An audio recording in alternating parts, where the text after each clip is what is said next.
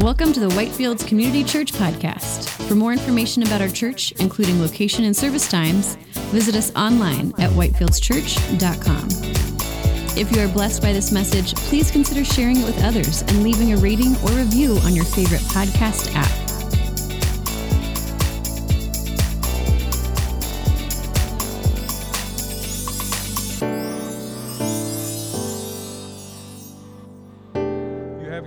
With you, if you'll turn with me to Isaiah chapter 61. Over the last number of weeks, Pastor Nick has been preaching through a series of messages from Isaiah, the great prophet.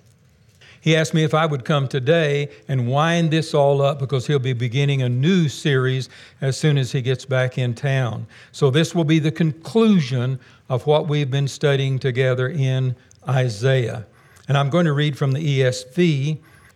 And if you have your Bibles, I hope you will. You'll get them out because we'll be referring to a number of Scripture today, and most of that will be on the screen behind you. So, with my youthful eyes, I'll put my glasses on so I can see the Scripture. Isaiah 61, we'll just read 3 verses. The Spirit of the Lord God is upon me, because the Lord has anointed me to bring good news to the poor. He sent me to bind up the brokenhearted, to proclaim liberty to the captives, and the opening of the prison to those who are bound, to proclaim the year of the Lord's favor and the day of vengeance of our God, to comfort all who mourn, to grant to those who mourn in Zion, to give them a beautiful headdress instead of ashes, the oil of gladness instead of mourning, the garment of praise instead of a faint spirit, that they may be called oaks of righteousness, the planting of the Lord, that he may be glorified. A writer of religious literature not long ago interviewed Dr. Jonathan Master. He was getting ready to write a long article, which I read, and he was interviewing him to get a viewpoint on a number of things. And the first question that he asked him so that he could write was this question: what is one of your biggest concerns in terms of what the church faces today? When you look at the church, when you look at the worldwide community of believers, what is the one thing that pops into your mind that is of the greatest concern today for the church? And Dr. Masters answered it this way, and I'll quote. He said, we face many dangers today. The church is always susceptible to false teaching, worldliness, pride, and prayerlessness. But I have a particular concern today, and that for our lack of confidence in the sufficiency of Scripture. We don't look to our Bibles or trust them. Yet God has given us what we need in the Bible. It teaches us how to worship correctly. It shows us the glory of Christ and the way of salvation. It provides a lamp for our feet and a light for our path. And as we seek to live lives pleasing to God, we would be in the dark without God's Word. Let me ask you a question. When you pick up your Bible and get ready to read your Bible, what do you think about? What are you holding in your hand? What is it that this means to you? When you grab your Bible, open it to wherever you're going to open it, what do you think about? What is it? What does it mean to you? What is it to you primarily? What is this Bible to you and to me? That's what he's talking about. What do you remember? What do you think about? The Bible is contained in 66 individual books, written over about 1,500 years by about 40 authors in 3 separate languages. And yet, through all of that, down through time immemorial, there's one central theme about one central person, and that person is Jesus the Christ. And so when I pick up my Bible, I need to know that I'm studying the Jesus book. It's a book about Jesus. It's a book for Jesus. It was written by Jesus. It has a supreme value stated in the life and the work of one man, God-man, Jesus. So from Genesis chapter 1, verse 1 through Revelation chapter 20, verse 21, all we're talking about is Jesus.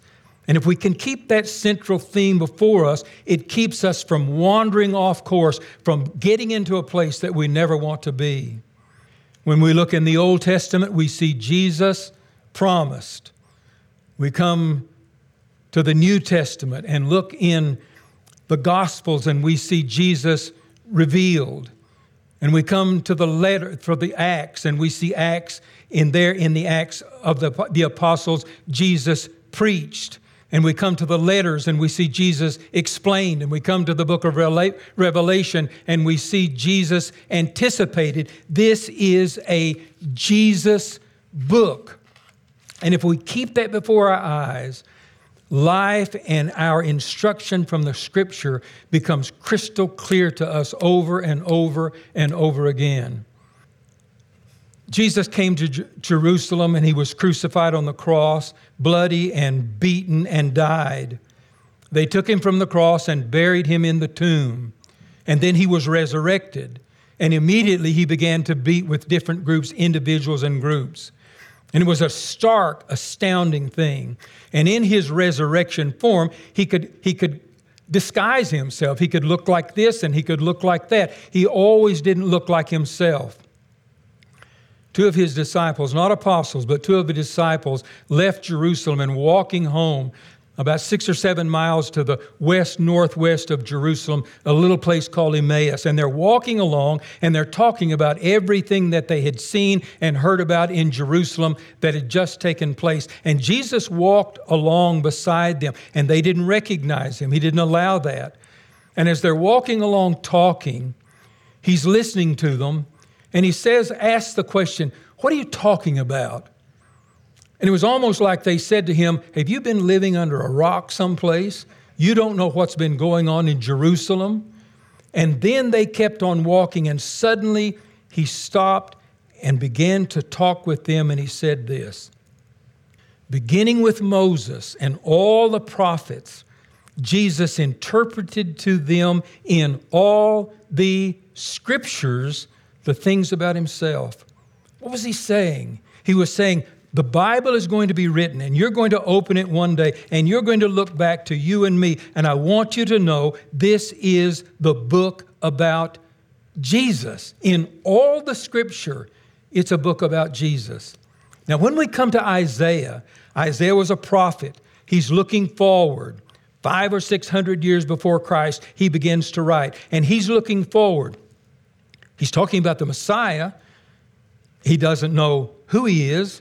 He doesn't know what his name is going to be. He doesn't know who his mother on this earth is going to be. He doesn't know his four brothers. He doesn't know his sisters. He knows almost nothing about him other than the fact that he's going to be the Messiah. And so he writes. But you and I have such a tremendous advantage over Isaiah because we can stand here and we can look back and we can look at his prophecy and then we can see how that prophecy was fulfilled and we can put the pieces together that Isaiah had no idea about. But he begins now in Isaiah 61 verse 1 trying to identify, bringing to identification the Messiah Jesus. And this is what he writes in verse 1. The Spirit of the Lord God is upon me, because the Lord has anointed me to bring good news to the poor. So he begins where? He begins, did you see it? He begins with the Trinity. He begins with the Trinity. You notice the Spirit of the Lord God, that's the Holy Spirit. In your Bibles, the Spirit should be capitalized. He's talking about the Holy Spirit. The Holy Spirit of the Lord God is upon, now we know who the me is. It's autobiographical, isn't it? Jesus is saying to him, talk about me. The Spirit of the Lord is upon whom? Upon Jesus. And then we see the Father, because the Lord, is it capitalized in your Bible? Lord, in your Bible? Should be. Because out of the Hebrew, when we're trying to translate the word Yahweh into some kind of pronunciation, it's always capitalized Lord. So we see the Spirit, we see the Son, and we see God the Father. The Spirit, the Lord God, the Holy Spirit, Jesus said, is upon me, the Son. And as the Son, I'm yielding to the God the Father. We're just 2 or 3 days away from this delightful holiday. Oh, when I think about Halloween, it just gives me chills. When I grew up, Halloween was so much fun. Back in the ancient of days, it was just fun. I mean, it wasn't gore and goo and cutting people's heads off and splattering blood all over the place. Mom would gather us together and she would lay out our costumes. It would be this grocery sack and that grocery sack and this grocery sack. And she would cut out little ovals on the side so it would fit over our shoulders. And then she'd feel for eyes and we'd cut those out. And we would go out and trick or treat. It was just a blast. We had so much fun. It was just fun. I didn't even know what trick meant. All I knew was the treats. I didn't care about anything. I just wanted the candy. And if somebody had said, "What are you going as?" I would have said, "Grocery sack. That's what I'm going as." Years ago, 2 or 3 kids came to our door. There were 2 of them at that point. And it was a little girl. She was probably about that big. And I don't know, she was 7 or 8 years old. And she was all dressed up in her costume. And they rang the doorbell. And her little brother was with her. And I had the candy. And I walked out there. And I looked at her and I said, "And what are you?" And she said, "I am a princess." I said, "You are so cute." So I gave her a candy. And I looked at her brother. He was about that big. He was probably, 3 and a half, 4 years old, something like that. And I looked at him and I said, "And what are you?" And he did this. He said, "I can't remember. I can't remember." And I thought, this is so good. I gave him double candy. I said, you deserve more than all the rest. There may be a time when we can't remember that the Bible is the book about Jesus, but we need to mark it down, put it in the flyleaf, do something. So when you open your Bible and you look and when I was reading through the Bible for the very first time in the old King James Version, right after I had been saved and had never read the Bible in my life, I did great in Genesis. I loved Exodus. I saw the battles and all of that. And then I ran into Leviticus, and it staggered me. And when you get to Numbers, it just staggered me again. I wish I had known. I wish somebody had said to me, "What are you?" And I would have said, "I am reading the Jesus book." I hope you never forget that. Isaiah is saying to you, this is Jesus' identification. And then he turns to Jesus' qualifications quickly in the last part of verse 61 when he says, "Because the Lord has anointed me." The God-man Jesus came to this earth to be born of a woman, taking his Godhead and coming to the earth and assuming a human character, a human nature. And he became the God-man, anointed by the Holy Spirit. Have you ever wondered how Jesus raised the dead? How he performed the miracles, how he did all of those things that he did, how he knew what he knew. He became a man, just like you and me. He was just like us, exactly, except he had no sin. But the power that came to him, came from the anointing of the Holy Spirit, because the Lord has done what? Anointed me. Jesus was anointed by the Holy Spirit for the mission of the Messiah. Now, in the Old Testament, kings were anointed, prophets were anointed, and the New Testament apostles were anointed, all being empowered for special service. And so the God-man Jesus was empowered by the Father, by the Holy Spirit, for his ministry. You remember at his baptism, his cousin was baptizing, and he came down and he said, "John baptized me." And John said, "Nope, that shouldn't be that way. It should be the other way around." And Jesus said, "No, let it be like this for right now. You baptized me." And when he said that, the heavens opened, and he looked up, and God the Father rained down his voice and said, "This is my Son." And the Holy Spirit in the form of a dove came floating down and came to Jesus and did what? Anointed him to preach the gospel to you and me. So he identified Jesus the Messiah. He qualified Jesus by the power of the Holy Spirit. And here's where we'll spend our time. Finding number 3, Jesus' implementation of the gospel ministry in verse 1 and 2. Now, you remember when Jesus was speaking to Zacchaeus? You remember that little song? I've been trying to remember it, and I just can't get the whole words to it. Do you remember the little song we used to sing all the time? Do you remember it? No, you don't. You remember it? You want to come up here and sing it? No? Okay. Zacchaeus was a wee little man. A wee little man was he. He climbed up in the sycamore tree, and that's where I lost it. What's the rest of it? When he climbed into a sycamore tree for the Lord he wanted to see. Please do not join the choir when it comes up here for the... You see, what? I've never been asked one time to join the choir. Not once. Jesus went to Zacchaeus' house after Zacchaeus climbed up into the tree at the Lord he wanted to see, or whatever it was. And Jesus said, and salvation has come to the house. He was a wicked man. He was vile. He was cheating people. And he said, I'll pay them back. I'll do better, Lord. And Jesus said, salvation has come to this house. And then he concluded that in Luke 19 by saying, for the Son of Man has come to seek and to save that which was lost. He began to implement the ministry which God gave to him. Now, Isaiah points out 5 different areas of ministry for the Lord. And you ought to write these down. 5 different areas of ministry for the Messiah himself.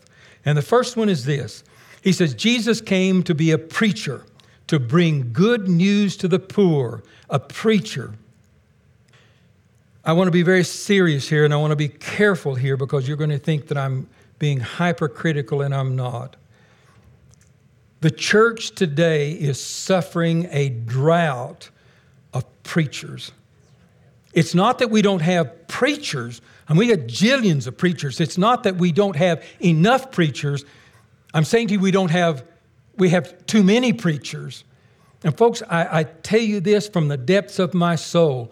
If a man cannot preach, he needs to leave the pulpit, go get an education, figure out how to communicate with people, and then preach the gospel. One of my dearest friends 40 years ago looked at me. He had been pastoring a very conservative church in the north. And he came to me, and it was almost a semi-argument when he said to me, Roy, you've got to factor in all of the myth that's in the Bible. I mean, you don't believe that Genesis story. That's just a story. It's myth. You don't believe this about the miracle. You can't believe that. And he just based his entire ministry on that. And I looked at that and I wanted to weep. Do you realize how liberal the theological seminaries are today? It is unbelievable. They would carve Jesus out of the Bible. They would bring the world into the classroom, and that's being taught across the seminary lines in almost every seminary. And I don't want to be ugly, but I'm saying to you, the primary mission of the Savior was to do what? Preach the gospel. You can't imagine. In a former life, when I was doing church consulting, I met with the leadership of over 1,000 churches through the years. You cannot imagine how fortunate we are to have Pastor Nick here, who's educated himself, who's been anointed by God, who loves the Scripture, who knows the Scripture, and brings the gospel ministry to us week by week by week by week. Jesus said, I am ordained to bring the good news, not to the poor, but to the poor in spirit. The church today needs preachers, someone who will tell us the truth about sin and dying and death and hell and glory and heaven. We need preachers. That was the primary ministry of Jesus. Secondly, Isaiah says not only was Jesus going to be a preacher, but he was going to be a healer, to bind up the brokenhearted. There's not a person in this room or a person who's listening who hadn't had his heart broken. We've all had a broken heart. If you haven't had a broken heart, just hang on, gang. I'm telling you, you're going to have your heart broken. Someone's going to die unexpectedly. Someone's going to break your heart because they've lied about you. One of your best friends is going to tell somebody else about a confidence that you told to them. Where do you go to have your heart fixed when your heart is broken? Where do you go? You think you can go to your doctor and say to him, I've got a broken heart. Can you heal my broken heart? I mean, emotionally, I'm just in shatters. Where do you go to get relief with a broken heart? If you're like my doctor, he would say, well, we'll get you on the calendar. Come in 6 weeks from next June, and we'll try to work you in someplace and see about your broken heart. It can't be happening. So you go to a psychiatrist. Are they going to fix your broken heart? Give me a break. Are you going to a psychologist? Are you going to some kind of a seance deliverance session? Where do you go to get your broken heart fixed? There's one place. Jesus is a preacher. He's also a healer, binding up the brokenhearted. If you got a broken heart today, let me invite you to come to Jesus, just to come to him and have your broken heart fixed. Third, Isaiah said that Jesus was going to be the deliverer, giving liberty to the captives, opening up the prison to those who are bound. When we're born in this life, we are born in captivity to Satan. We don't have to do anything. We're just bound up. Bound up in sin, bound up in addictions, bound up in habits, bound up in false teachings, bound up in legalism. We're just bound up. Where can you go to be delivered? We come to Jesus. My son owns a business in East Texas. He's a contractor. He's got a contracting business over there. And I was supposed to leave on Thursday to go down there to go fishing. And he called me yesterday and he said, Dad, we got to postpone our fishing trip. And I said, okay, good. I'm good with that. I said, what's up? He said, well, I hired this guy. He just got out of prison. He's supposed to be clean, all is well, and wanted to do him a good turn. He's got the softest heart, my son does. And he said, I have a truck pickup that those guys use, and they can use it whatever they want to do just to help them keep it cruising. It's so hard to find people. And he said this new guy said, can I borrow the pickup? I need a ride home. He said, well, sure, take the pickup. That's what it's for. And so he stole the pickup, went home, punched his wife, and he's disappeared. Strung out on meth. And I thought to myself, oh, Lord, thank you. We get bound up in so many different ways, but I'm so grateful that I don't have to fight that kind of addiction. But Jesus came as preacher, as healer, and deliverer. And I'm telling you, if you need freed, I don't care what it is, and there's not a person in this room that could look me in the face and say, you know what, got it all figured out. There's not one thing in my life that's giving me issues. I got it together. No, you don't. And no, do I either. None of us do. But if you want to be free, there's a place to go to get that freedom. Jesus said, I've come to deliver those who are captive. Fourth, he said, preacher, healer, deliverer, comforter, to comfort those who mourn. Have you ever mourned? I mean, the pain was so deep, the anguish was so bad, you couldn't even speak. You couldn't even get words out of your mouth. The only thing you could do is just lie there and mourn. Well, sure you have. I mean, nobody lives as long as you and I have lived, most of us, that you haven't mourned. That deep anguish that just breaks our soul, to comfort those who mourn. When David was writing the 56th Psalm, talking about himself, he said this. He's speaking to God, and he said, God, you have kept count of my tossings. Did you ever toss and turn, when there was just something on your mind that was just breaking you in two? He said, God, you've kept counting of my tossings. You put my tears in your bottle. God, you captured my tears. Are they not in your book? God looks down and looks at your mournings, your heartbreak, those things that are just tearing you apart. And He looks at that and He knows you and He keeps account of that so He can bless you. King Hezekiah was a godly king. And Isaiah was sent to him. And God told Isaiah, go to King Hezekiah and tell him, you're going to die, get your stuff in order. And so Isaiah did. And the king fell on his bed. Isaiah, he fell on his bed, turned his face to the wall, and began to weep. And he wept and wept and cried out to God, oh God, deliver me. I've tried to live a good life. He cried and cried and wept and wept. And before Isaiah could get out of the courtyard, God came to Isaiah again and said, go back in there and tell Hezekiah, I have heard you. I've recognized you. I'm going to give you 15 more years to your life. I have captured your tears. If you're broken, if you're mourning, I want you to know that you and I have an open door to the one and the only one can break that mourning. He'll be a preacher. He'll be a healer. He'll be a deliverer. He'll be a comforter. Jesus will exchange. This is the great exchange. Beauty for ashes. The oil of joy, a garment of praise. The Jews would sit down and put ashes on their head when they were mourning. They would weep. They would put on sackcloth. And Jesus said, I'll exchange all of that for you. I'll give you beauty instead of ashes. I'll take your face and rub it with oil so that the tears go away. And I'll give you a garment of praise. And finally, he said this. I'm watching the time closely. He said this. Jesus would not only be preacher and healer and deliverer and comforter, but he also would be a planter.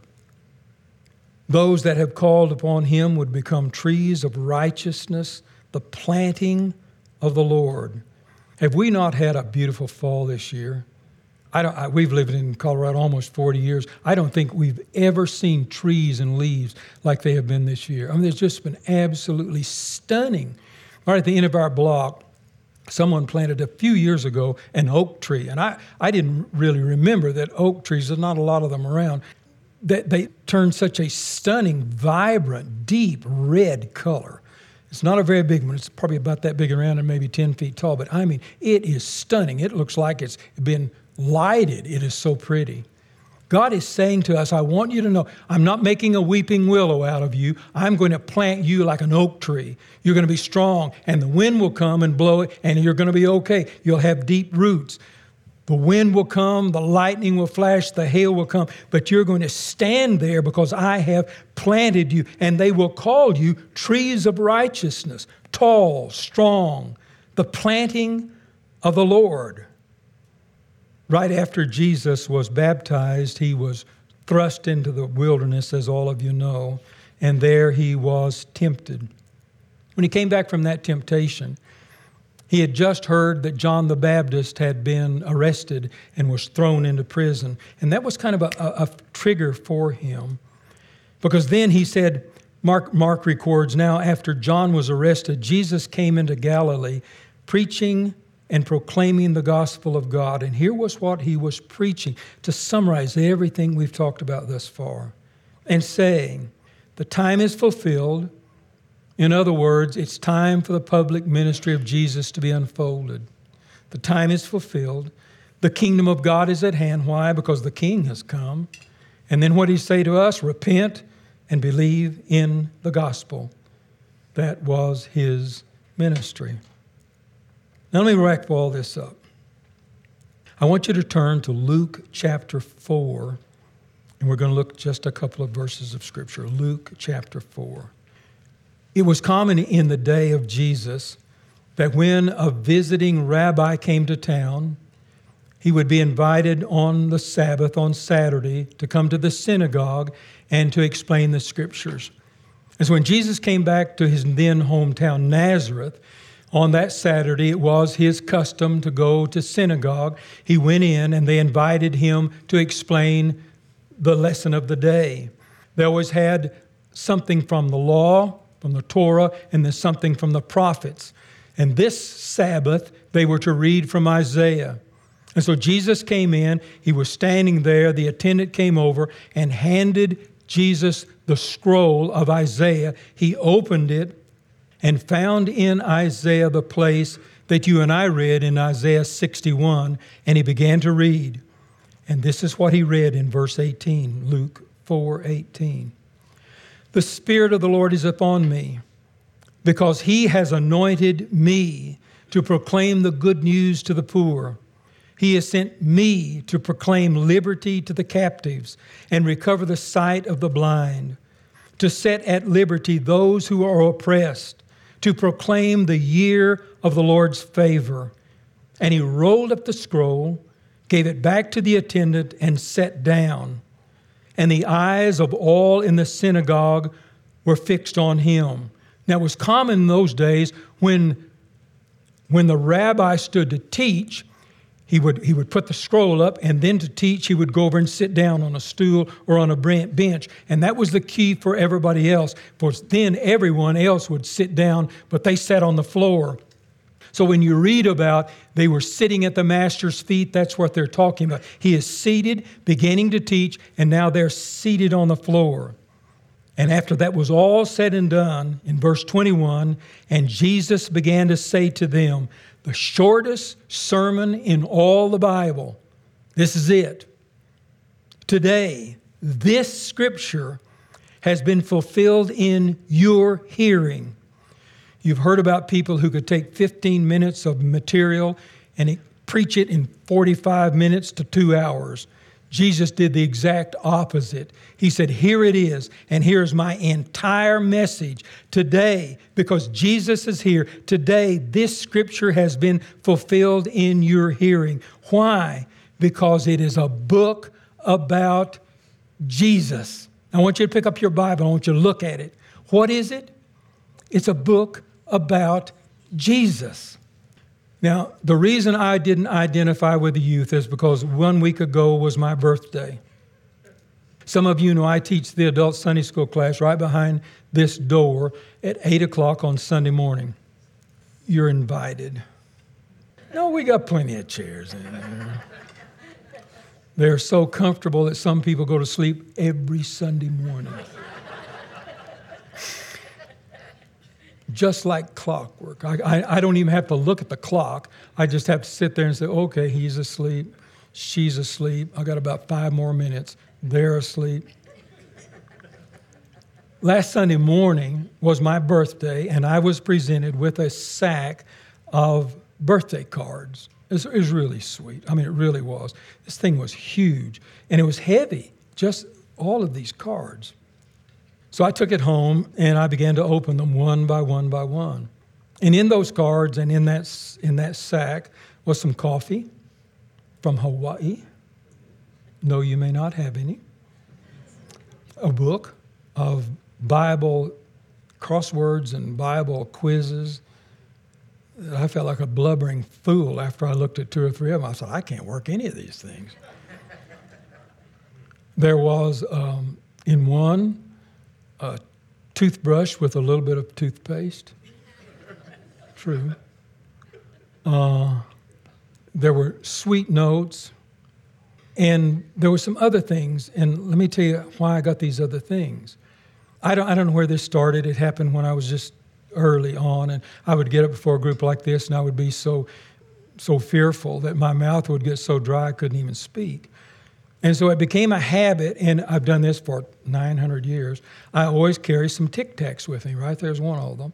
And just before I get up, I take a pinch and put it between my cheek and gum.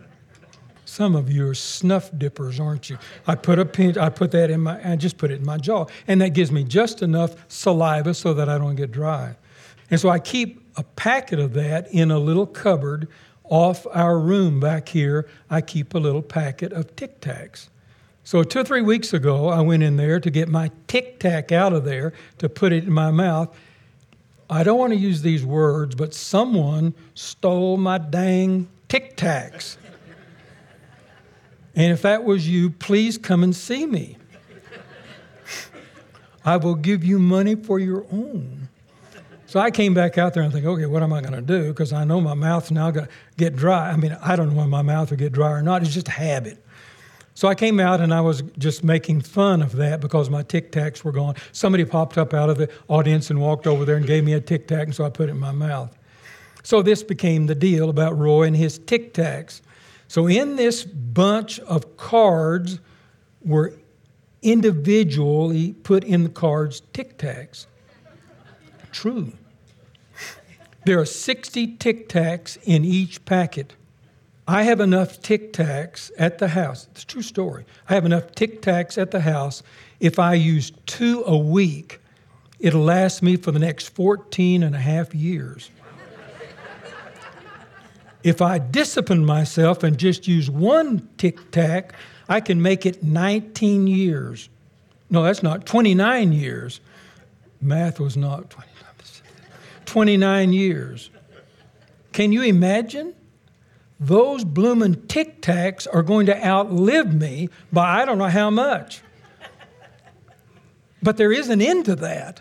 I mean, I'm going to run out of those Tic Tacs one of these days. Probably I'm going to run out of life before I run out of Tic Tacs. You can take the rest of them and just chunk them in the coffin with me and it'll be all right. The point of all of that is this. There's going to be an end to my Tic Tacs as there's going to be an end to my life. You're going to face it. I'm going to face it. And I tell people all the time, if you have not put dying in your things to do list, go home today and put it in there because it's going to happen to you probably quicker than you would imagine. And that's exactly why Jesus came into this world. To let us know this. There's going to be the end to my life. There's going to be end to my Tic Tacs. But there's never, ever, ever going to be the end of those who fall in love with Jesus because He is the Messiah. Now hear me and I'll wind up.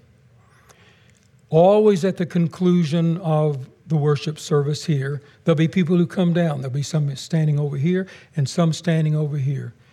If you have not received Jesus Christ as your personal Savior, the Messiah, I plead with you, come and talk to one of these people. Just say, I need help. I have questions. There's something going on in my life. I don't even want to tell you about it, but I need something. I need relief. I need help. I want to know Christ as my Savior. Let them help you. Let them help you. If you want to talk to me, I'll be standing right over there. I'll help you. The greatest decision you will ever make in your life is that single decision. I want Jesus to be my personal Savior and Lord.